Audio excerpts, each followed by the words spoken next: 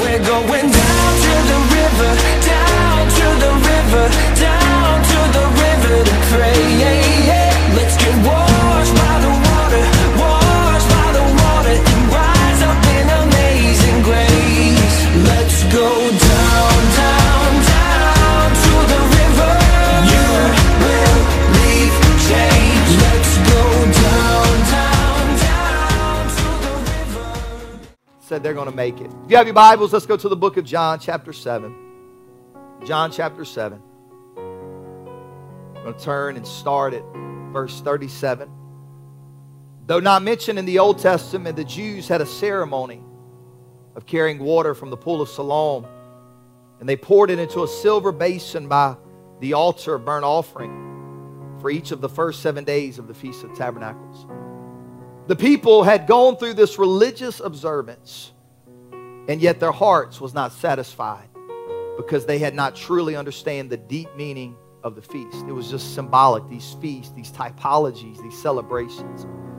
So just before they departed for their homes, Jesus said, I've had enough of this ritual. And we pick it up in verse 37. He said, in the last days, that great day of the feast, Jesus stood and cried, saying, if any man thirst, y'all tired of watching this water be poured out? If any man thirst, let him come to me and drink. He that believeth on me, as the scripture has said, out of his belly shall flow rivers of living water. Anybody glad there's a source of power in this house? But watch this. This spake he of the Spirit, which they that believe on him should receive. For the Holy Ghost was not yet given, because that Jesus was not yet glorified. Now I know what you're thinking today. Is the Spirit for me? Being filled with the Holy Spirit, is that for me? I want you to look. If any man thirst. It's universal. Jesus was extending an invitation to anyone and everyone, saying that you're going to need my Spirit one day to help you get through this world. You know what we need in 2021? We don't need new structure. We don't even need a new building. We need a pouring out of God's Spirit. That's what we need. So I'm going to preach to you on this topic, the source. Look at your neighbor and tell him the source. The source. The source. Whatever you was reading on, if you had your phone, your iPad, a Bible, if you was looking at the screen, just close your eyes for a moment and lift your hands and your voice with me. God, your anointing is here. Your power is here. God, I believe that you want to give us revelation of your word and remind us why we're here today. What's the purpose, God? Out of our bellies shall flow rivers of living water. And today you want that water flowing in all of our lives. Bless these precious people. Help me to deliver your word. In Jesus' name we pray. Someone shout amen. Give the Lord one more hand clap of praise. You may be seated. I found an old hymn this week. Guess what it was titled? At the River. Come on, somebody. It was written by Robert Lowry in 1864, and you can still find it in hymnals today. But this is what it said. Yes, we'll gather at the river, the beautiful river. Gather with the saints at the river that flows by the throne of God. I read this and I began to think about the river. Is anyone thankful to be gathered at the river this morning with great people? At the river. Now I understand that the church is more than just a building, but this place is special. And if you open the Bible, you understand that God ordained certain places to refresh people. Holy ground, God-occupied space. For Abraham, it was the oak of Mamre. For Jacob, it was Bethel. For Samuel, it was the tabernacle of Shiloh. And the list goes on and on. But there's one place, one symbol that seems to be universal throughout the word of refreshing revelation and direction. A well. In the hot, dry climate of Israel, wells were about sustaining life. Without them, animals wouldn't thrive, crops wouldn't grow, and people would be overwhelmed by thirst, and life would become unsustainable. Without water, what you have is a desert. So the well was a symbol that God was creating a place of promise and blessing in the land. Hagar was sent away from Abraham, and when she thought she would perish, she prayed, God help me. And God sent an angel to Hagar and showed her a well. And the well of Hagar is a symbol of God will provide. Anybody glad today there's a well of God's provision? Anybody ever thought, God, you can't hear me anymore? And God showed up and said, I've got a little provision for you. Then you have the well in Mesopotamia. Abraham's servant prayed a prayer at the well, and God showed him the bride for Isaac, showing us that God has a well of answered prayers. Anybody ever prayed and God dipped in that well and gave you the answer to those prayers? David once said, I want to drink from the well of Bethlehem. That's where he grew up. That was his homeland. It's like drinking out of a water hose in Albany. It just was real. It get no better. David said, I remember what it was like when I lived in Bethlehem. I want some of that water from Bethlehem. So some of his mighty men fought their way to the well, and they brought back water to him. And God was showing David that I've got a well of memories. A place where I can remind you what I did then, I can still do now. Anybody glad that God has a well to remind us that what he did then, he can still do again today? Come on, if God healed then, he can heal today. If God has delivered back then, he can deliver today. There's a well, a source of memories. Jesus, even when he showed up, he went out of his way to run into a woman at the well of Samaria. Her life was in shambles, but at that well, Jesus told her what could change her life. He said, look, you drink this water out of this well, you're going to thirst again. You're going to be thirsty. He said, but if you drink of the Spirit that God's going to give you, you'll never thirst again. You know what that woman did? She left her water pots and said, I found the real source. I don't need this man-made well. I've got a spiritual well. Aren't you glad there's a well of divine encounters? No man can give it. No man can take it away. And when you reach the last part of human logic, God steps in and says, I've got a place for you. And at the beginning of this year, the Holy Spirit took me to the book of Exodus. God just delivered his people out of Egyptian bondage, and they were exhausted, wandering, and just wandering around the wilderness. They were tired. 3 days after they left Egypt, they had no water. Can you imagine? 3 days, God delivers them, 10 plagues, takes them over the Red Sea. They get into the wilderness, and for 3 days, they have no water. And they get to the bitter waters of Marah. And God showed Moses a tree. God said, Moses, take that tree and throw it in the water. And when you throw it in the water, those bitter, toxic waters are going to become sweet. And Moses took that tree and he threw it into that bitter, toxic water. And when he did, that water cleared up and became sweet. You know what that's a symbol of? It's a symbol of Calvary. Because when sin stepped into our life, it made us toxic. It made us literally bitter, mad, angry. But when the cross got involved, the tree, all of a sudden things started to sweeten up in our lives. It's a symbol of the cross. But watch this. The tree wasn't the end of what God was doing. Boy, can I say that again? We don't stop at the cross. We got to get to Pentecost. We don't stop just because there's Calvary. I don't want to be a butterfly. I want to be an eagle. And if you stop at the cross, you'll be a butterfly, but you'll never soar like an eagle. You got to get to Pentecost. So watch this. I've never heard this taught on. I've never heard it preached. God spoke this to me.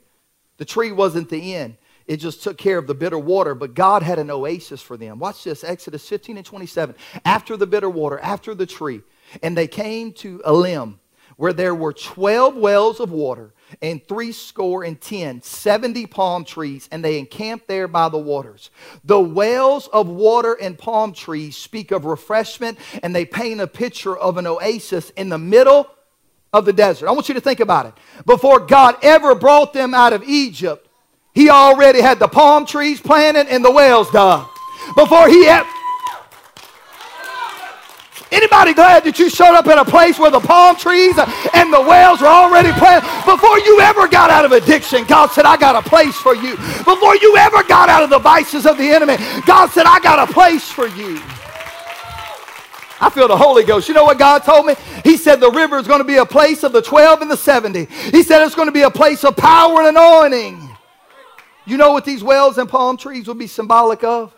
What Jesus come to do in this world. Matthew 10 and 1 says that when Jesus had called his 12 disciples to him. He gave them power over unclean spirits to cast them out and to heal all kinds of sickness and all kinds of disease. He then sent out the 12, everybody say the 12 wells, and said to them, as you go, preach, saying the kingdom of heaven is at hand. Heal the sick, cleanse the lepers, raise the dead, cast out demons.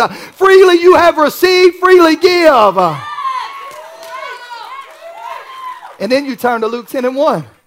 The Lord appointed 70 others also. 70? So you got 12 and 70. And he sent them out 2 by 2 before his face into every city and place where he himself was about to go. He also said to the 70, heal the sick.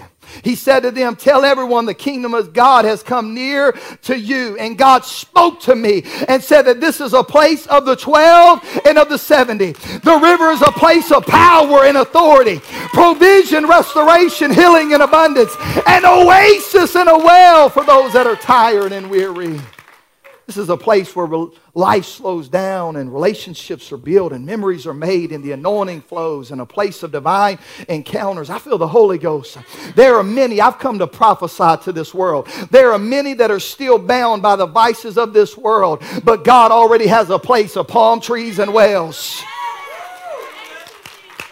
This Thursday night at Revive, they had 130. Baptized 4, had 2 get the Holy Ghost, because there's a place of wells and there's a place of palm trees.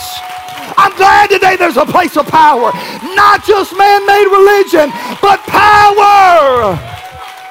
It's an oasis. It's an oasis. It's an oasis. Just this year, we've seen over 60 people baptized in Jesus' name.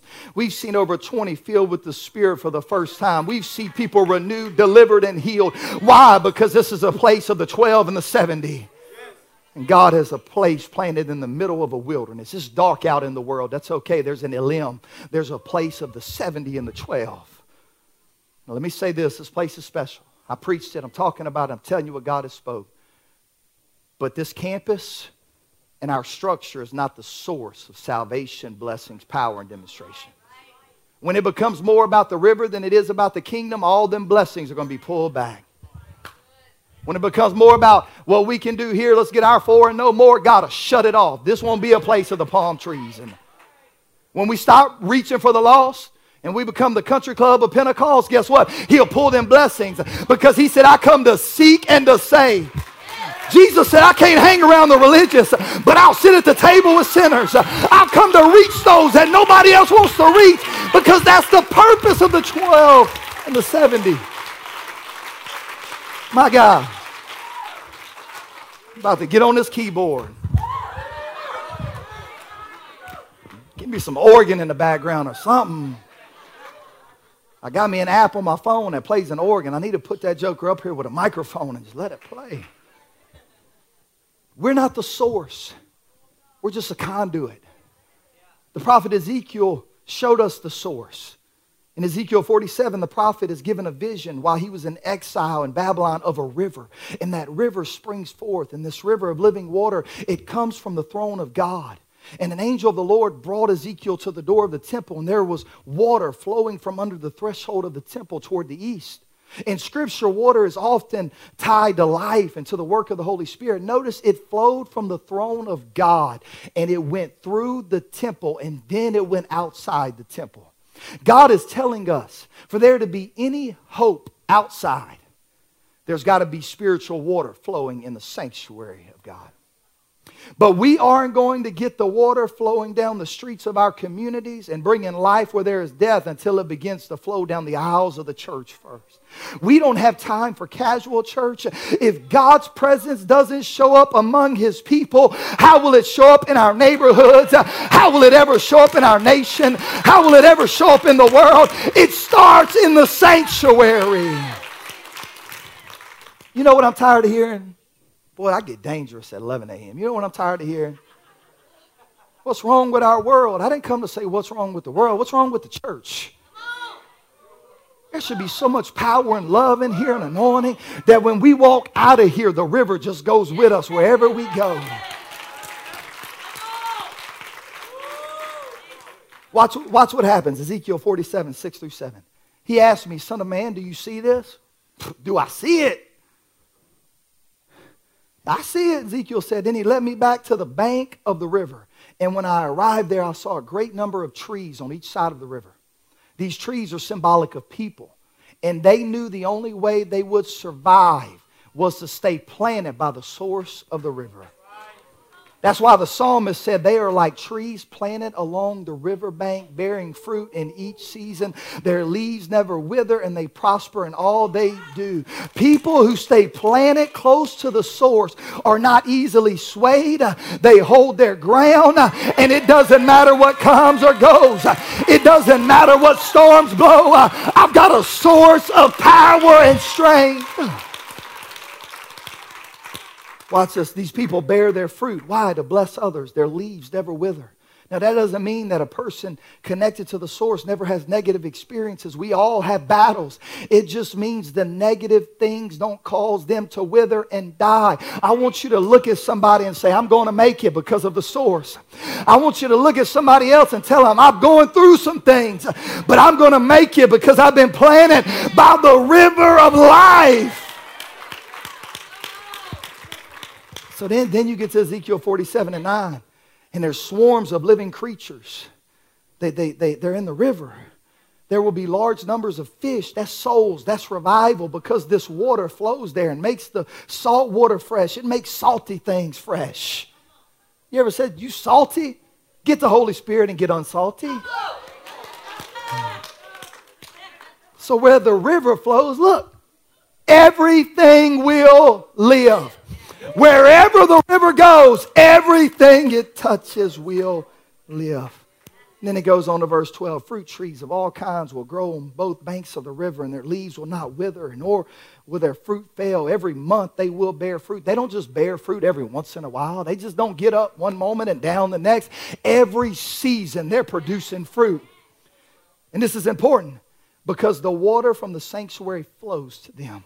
And their fruit will serve for food and their leaves for healing. What I have, the source of the power God puts in me, will produce fruit that when others partake of it, it's going to bring healing to their life.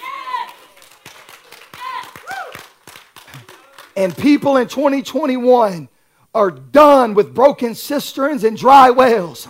They want something that goes beyond human explanation, that can change their lives and circumstances. They're tired of routine. They're tired of regiment. Give me the river that's in Ezekiel 47. Give me the river. Give me the river. We need the source. Listen, a study was done on rats and how persistent they were to find food. They were given 4 options. 4 doors to go through. At the end of the 4th door was a piece of cheese. The rat tried the first door, no cheese, came back out. Second door, no cheese. Third door, no cheese. Finally, the rat tried the 4th door, and guess what they found? That rat found a big piece of Velveeta cheese. The next day, the rat was placed in the same room. He didn't go to the first door first, or the second, or the third door. Guess where that rat went? To the 4th door. And there he found the cheese.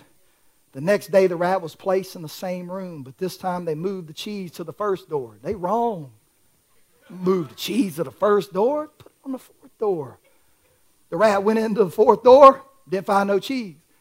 Came back out, shook his head, looked around, went back in the 4th door, came back out, no cheese.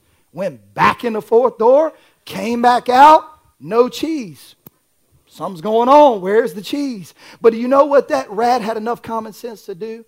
If it ain't in the 4th door, he started walking down to the 3rd door, to the 2nd door, and finally he found the cheese in the 1st door. The rat understood that the door was not the source of the blessing. It's wherever the cheese was that was the source. Some of you tried the door of addiction. Some of you have tried the door of religion, and there wasn't no cheese there. But today you walked into the church where the door isn't the source of the blessing. It's where the cheese is. It's where the power of God is.